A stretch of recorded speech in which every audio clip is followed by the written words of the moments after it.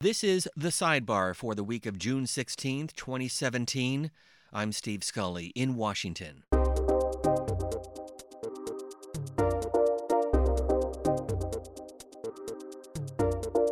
So I flew back and met with my deputy that night, and he said there'd been a break-in at the Democratic National Committee headquarters. And my immediate reaction was, oh my God, what has Chuck Colson done to us now? June 17th marks the 45th anniversary of the Watergate break-in. This week, we revisit the first months of the scandal with former White House counsel John Dean.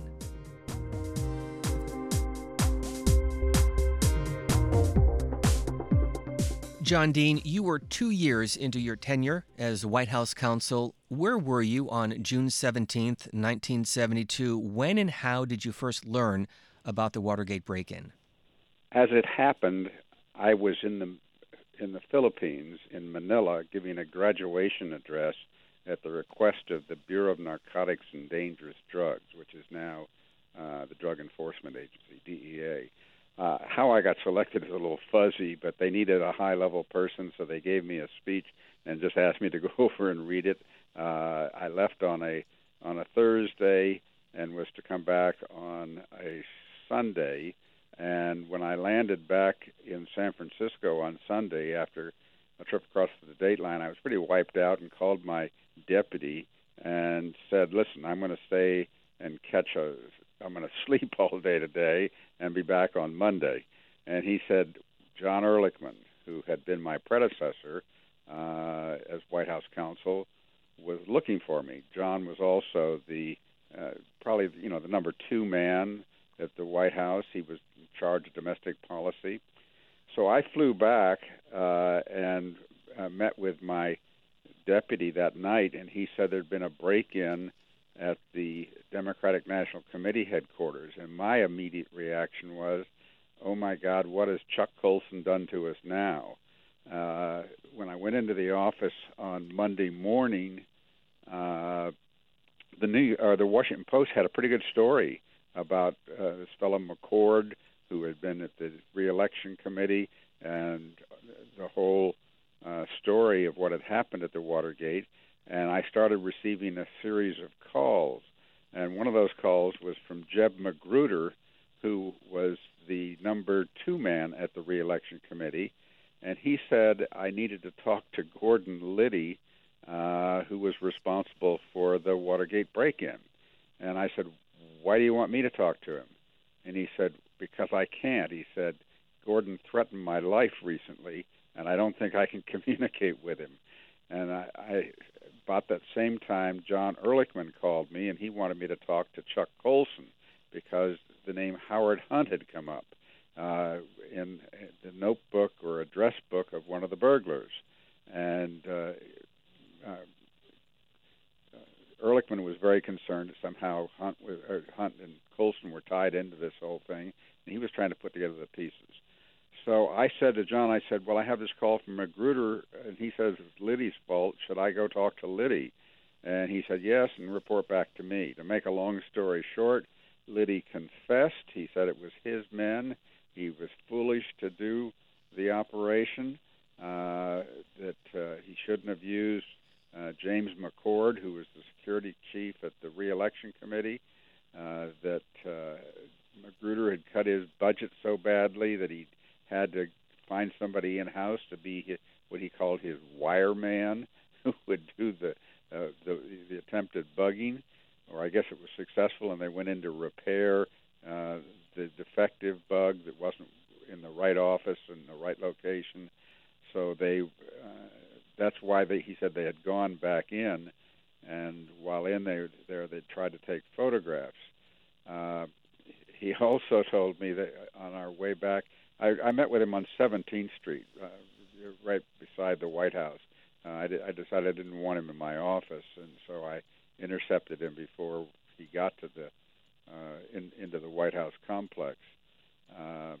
And he said as we walked back up 17th Street after confessing this, a couple things. He said, you should know, John, that while I was working at the White House for Ehrlichman and Bud Krogh, I did an operation where we broke into Daniel Ellsberg's psychiatrist's office, and we were looking for information about whether he had ties to the Russians and what he might do next.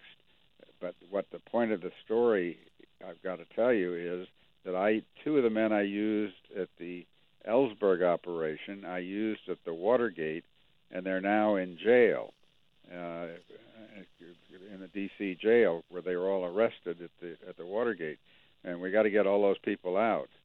So that's how it started, and I was baptized by fire in it. I remember going back and telling Ehrlichman the story, who didn't seem particularly happy that I had learned. Today I know why he was very unhappy I'd learned about it, because he had authorized in writing the Ellsberg operation on a memo where he had said, okay, if done with the assurance it's not traceable to the White House. And here now we had an event that made that prior event potentially traceable to the White House. And that's when, I think that moment, it was pretty clear to me after reading the paper that morning that a cover-up was in place. It already started over the weekend when the re-election committee had issued a statement where they said they had no knowledge of who McCord was working for or anything to do with this terrible act that had happened at the DNC. And I learned quickly that from Magruder that Haldeman and Ehrlichman had approved that statement. So it was just a cover-up from day one and moment one. Well, the question so often asked, because Richard Nixon was facing an easy re-election. He ultimately won 49 out of 50 states, and this break-in took place in June of 1972. Why? What were they looking for? What was the motivation? There's been a lot of mystery created about that, and it's because I think there's a tendency to give a level of sophistication to this operation that just didn't exist.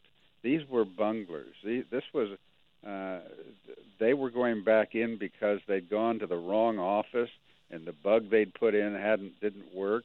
And as a matter of fact, I learned years later that they really were never reauthorized to go into the Watergate the second time, but rather Liddy had been scolded by John Mitchell, the director of the former Attorney General and the director of the re-election campaign, for the terrible quality of the stuff he was getting, notwithstanding the big budget he'd been given. So Liddy had taken it upon himself to go back in and try to fix what they'd done at the Watergate. They had originally gone in the Watergate in May, and that was a combination of things. Again, I have hindsight knowledge. I didn't learn this at the time. This took years to come out. But it was largely a fishing expedition. Magruder had heard that Larry O'Brien had negative information about Nixon or some of the Nixon people, that he was trying to impress Haldeman with his skill and ability to get the kind of information the White House wanted. And he was also worried that if he didn't do something, Chuck Colson, who was close to Hunt, who was Liddy's partner, would take over this operation. And as he ironically said to me when he admitted this, he said, we were afraid that Colson would screw it up. And then here we screwed it up terribly. So there were a combination of reasons that were not very sophisticated. What's interesting is the night they were arrested on June 17th is traceable to the White House, whereas I've never seen a scintilla of evidence anybody knew they were going to go into the Democratic National Committee headquarters. It is traceable to the White House for if they had gone where they had planned that night. Their mission that night on June 17th, when they were arrested, was to go up to Capitol Hill and bug George McGovern's headquarters. McGovern being, of course, the person that Nixon was running against, the Democratic nominee, and that was the target. And they were just stopping by the Watergate to fix this defective bug and to get one into Larry O'Brien's office. In fact, they actually got down ceiling panels before they were arrested in O'Brien's suite. They hadn't even made it there on the first entry. So the first, they're not, they're just going there to repair a botched job, and their real mission is to go to McGovern's headquarters. And the reason I say this is traceable is because I found documents when I did my book, The Nixon Defense, about what he knew and when he knew it. You can trace back to Nixon telling Haldeman in probably the April, May, June period. I have it in the book, the date. But anyway, not long before they do it. It must have been late May or early June. That to put a plant in McGovern's office. Now, he's not talking about a flower, but I also don't think Nixon was talking about electronic surveillance necessarily. But that's exactly the sort of thing Liddy would interpret, because what happens next is Haldeman gives the information to his aide, Gordon Strachan. Gordon Strachan calls Liddy, who he knows is in charge of intelligence at the re-election committee, to come over to his office, and reads that he's to change his intelligence gathering from Muskie to McGovern. And that's where Liddy gets this order to go into McGovern's headquarters and to try to gather intelligence there. So that is traceable, and that actually makes more sense than the Democratic National Committee. And John Dean, I know you have listened to the recordings, the conversations, the tapes from the Nixon White House. One in particular I want to get your reaction to. It was less than a week later, on June 23rd, 1972, White House Chief of Staff Bob Haldeman telling the FBI not to go any further with its Watergate investigation, justifying it on national security grounds. And he told the president that he wanted to tell the FBI to stay the hell out of this. We don't want you to go any further on it. And the president said, uh-huh. You know, what's interesting about that tape on June 23rd is it will become the smoking gun tape. It'll become the evidence that Nixon knew. And what happened is, as Nixon defended himself, he began saying he had no knowledge of the cover-up, particularly after Haldeman, Ehrlichman, and myself were all fired on April 30th of 1973. And his defense increases because the intensity of Watergate increases. Remember, Watergate runs a long period of time, like 928 days from the time of the arrest on June 17th to the last verdict in the last trial of Haldeman and Ehrlichman and John Mitchell. So what happened on June 23rd is very curious. The night before, I had met with the director of the FBI, the acting director, Pat Gray, who reported that they had found money, cash, had been laundered through Bernard Barker's bank account in Key Biscayne, where he was a realtor, and returned somehow up to Washington. And no one was quite sure what this was, but the FBI was on it. When I came back from learning that from Pat Gray on the evening of the 22nd, I tried to reach Haldeman, who was at a board meeting at the Kennedy Center.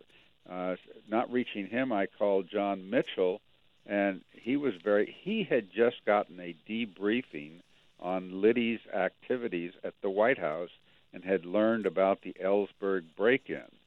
I actually think that Mitchell, before that briefing, might have stepped forward and said, hey, this happened on my watch. I wasn't paying attention to these guys, and he would have somehow taken some responsibility for it to try to cut it off. But now he realized it went right to the White House. He and Ehrlichman had a real personality problem. that only became more aggravated after he learned that they had sent Gordon Liddy over without telling anybody about his bizarre background and his propensity to take an instruction that was an inch and push it out a mile and do bizarre things, that he thought he was James Bond when he wasn't quite Maxwell Smart.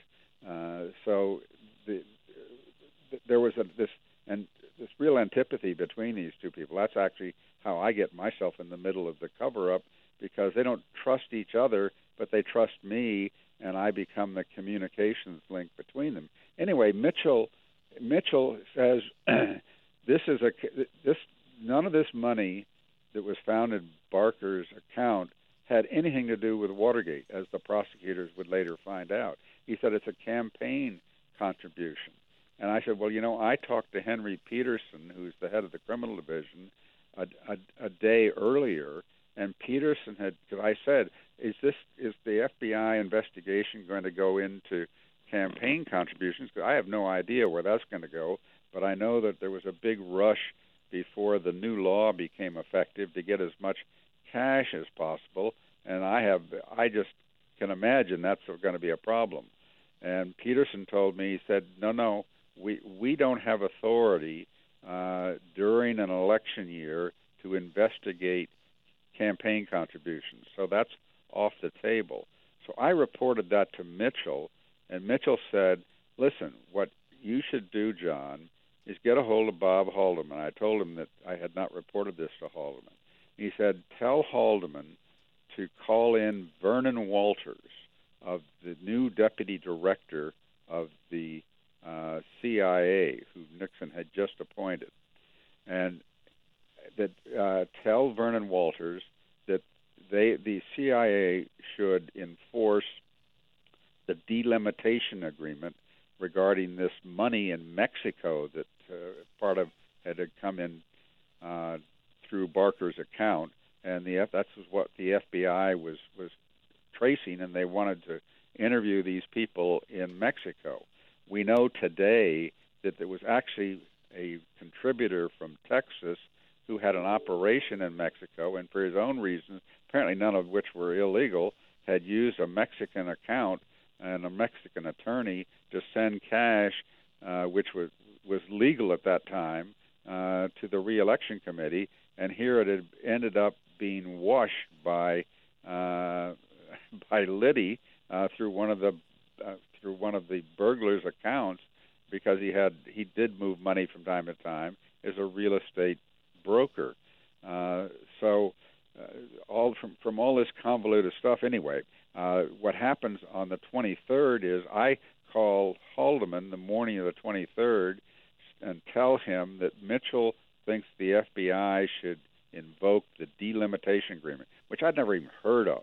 The delimitation agreement, it was an understanding where the FBI and the CIA did not investigate each other's activities.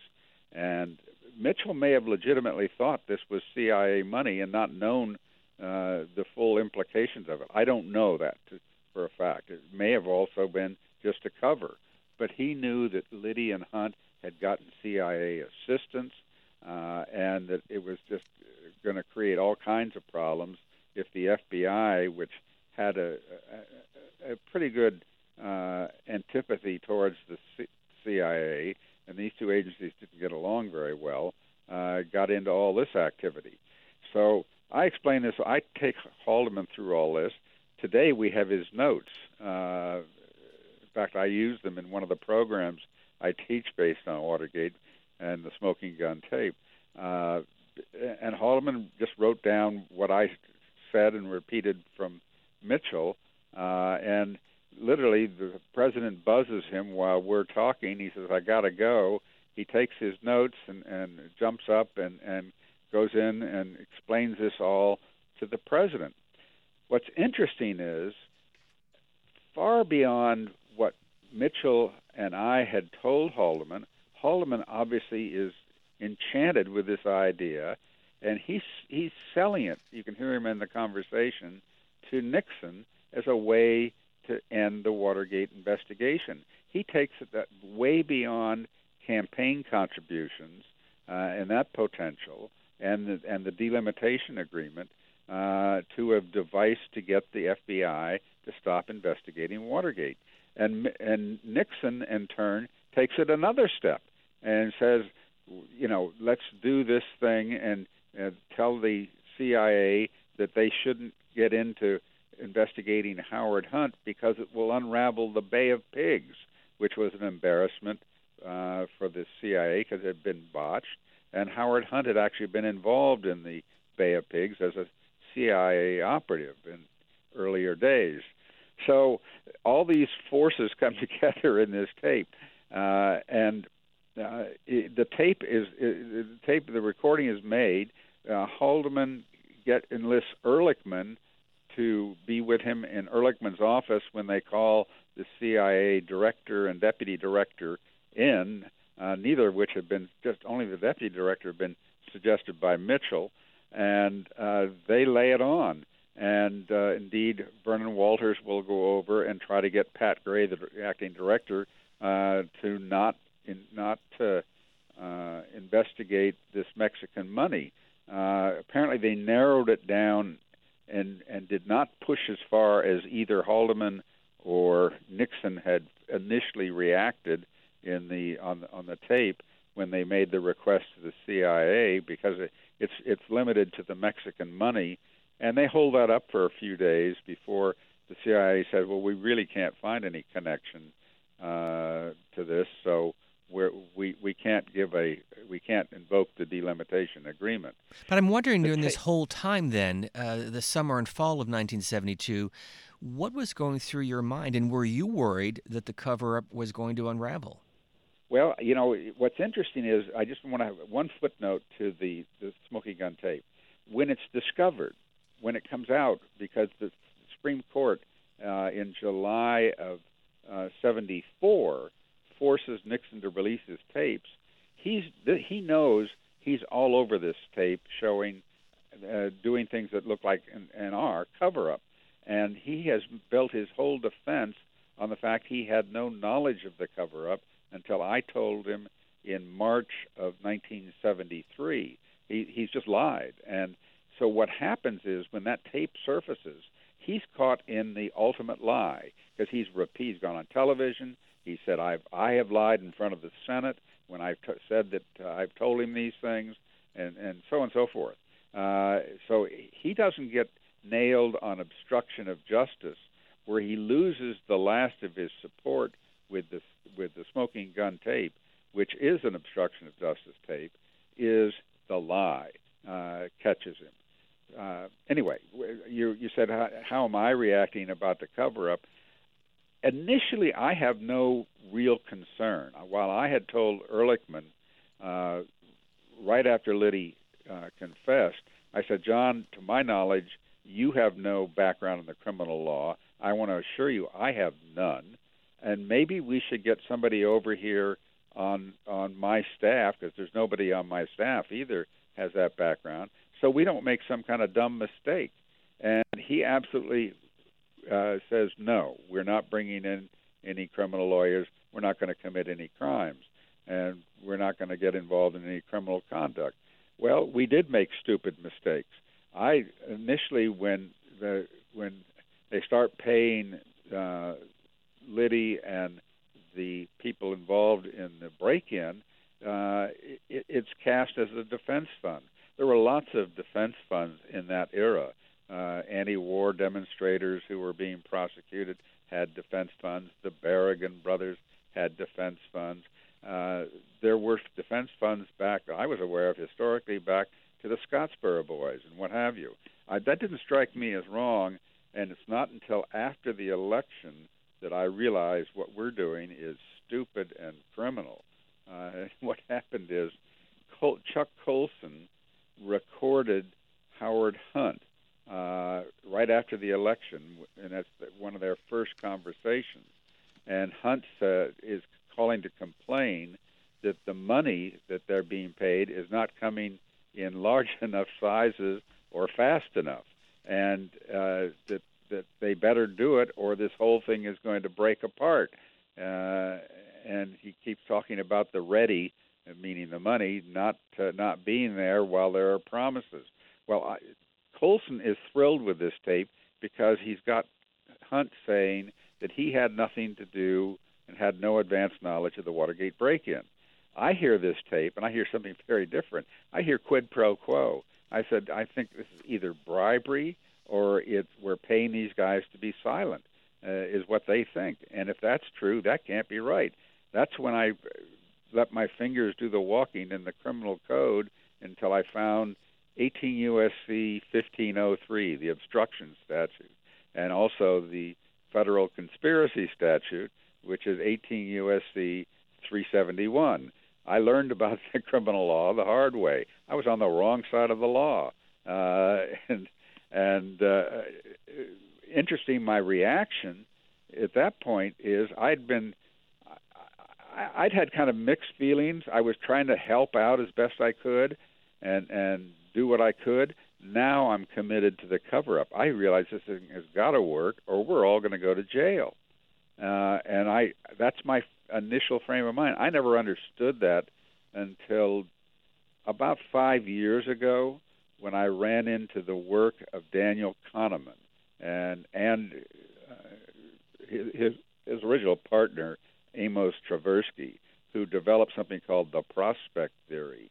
And the prospect theory tells you how you make decisions, and when you're in what they describe as the loss frame, where you have no attractive alternative, you make highly irrational decisions, and you do it with great regularity. The testing on this shows it has been replicated so many times, I'm convinced it's human nature, that we make dumb decisions where we're in bad positions. And what got me out of the loss frame and the stupidity of what I was doing was when Hunt sent a message directly to me for the first time that he wanted $120,000, and I said, "This is just insane what we're doing."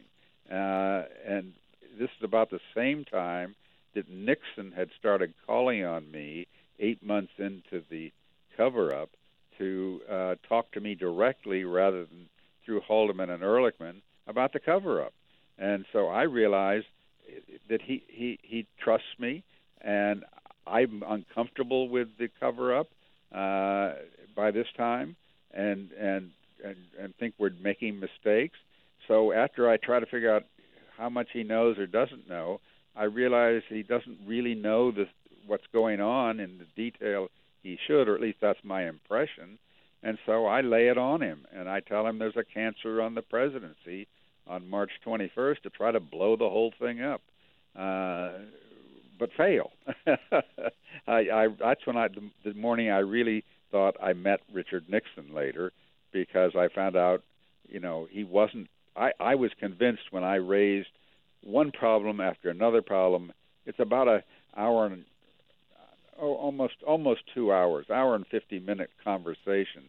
First hour, I am just telling him one bit of bad news after the next, after the next, after the next, and his reactions are catching my breath, literally. I can hear the angst in my voice on the tape. As it happened, I seem to sit right over top of microphones every time I'm in the Oval Office, so you can get down to the nuance of hearing. I just kind of groan when he responds to some of these things. But you didn't know you were being recorded, correct? No, I had no idea I was being recorded. The only people there were just a handful of people who knew of the recording system. I will later suspect I'm being recorded and report that to the Senate, and that will result in getting unraveled. But at that, initially, I have no idea he's recording it. But anyway, on March 21st, I'm telling him, Mr. President, Bud Krogh, who had been involved with the Ellsberg break-in, had told me he thought he'd committed perjury. And I explained that to Nixon. He said, "Well, John, perjury is a tough rap to prove." And he goes through that. When I tell him that Hunt wants $120,000 yesterday, he asked me, "Well," and I say, "This is just the start. No telling how much these people will ask." And he asked me, "Well, how much could they want?" And I pulled what I thought then was a pretty hefty number that would just guessing. No, I never tried to think about what it would be. But I said it could be $1 million, which is about $5 million in today's dollars. And he has absolutely the opposite reaction. He says, "John, that's no problem. I know where we can get $1 million." And indeed, right after our conversation, he'll go ask Rose Woods how much they have in their slush fund. And a few days later, he's actually trying to raise money by selling an ambassadorship. So anyway, the March 21st conversation, as I say, is where I really kind of thought I figured out who Richard Nixon was, but I also tried to put him in a position that he couldn't ignore what I was saying. Because at one point I told him, as it progressed, I said, "Mr. President, people are going to go to jail as a result of this." And he said, "Like who?" And rather than point the finger, I just pointed it right at myself. I said, "Like me." And he said, "Oh, no, you can't." And I said, "Well, Mr. President, I've been all over this thing like a blanket." And he wants to argue with me whether I have committed any crime or not. So but as I say, I knew I was putting him in a position where his White House counsel comes in and says he's on his way to jail, that he'd have to do something with it. And what he did is he stopped talking to me, and I now know what happened next, because I've listened and actually transcribed all of those 1,000 conversations he has relating to Watergate, and that results in a series of conversations with Haldeman and Ehrlichman that follow, in which they're trying to figure out what to do with me, and they keep coming back to the same place, and they just decide I'll be a pretty good scapegoat, just so they lay it off on me. And I get wind of that, and I never talk to the press in my job, but when I did get wind of it, I decided I would deal with it and get them a message. Since they're not talking to me, I'll send them a message. And it was on the front page of the Washington Post and other papers, because I dictated a short statement to my secretary and had her read it to the Post and the New York Times and the wire services, and got the word out. And told them, I said, you're making a very serious mistake to select me as a scapegoat, because you don't know me, you don't know the system, and it is not going to resolve the problem.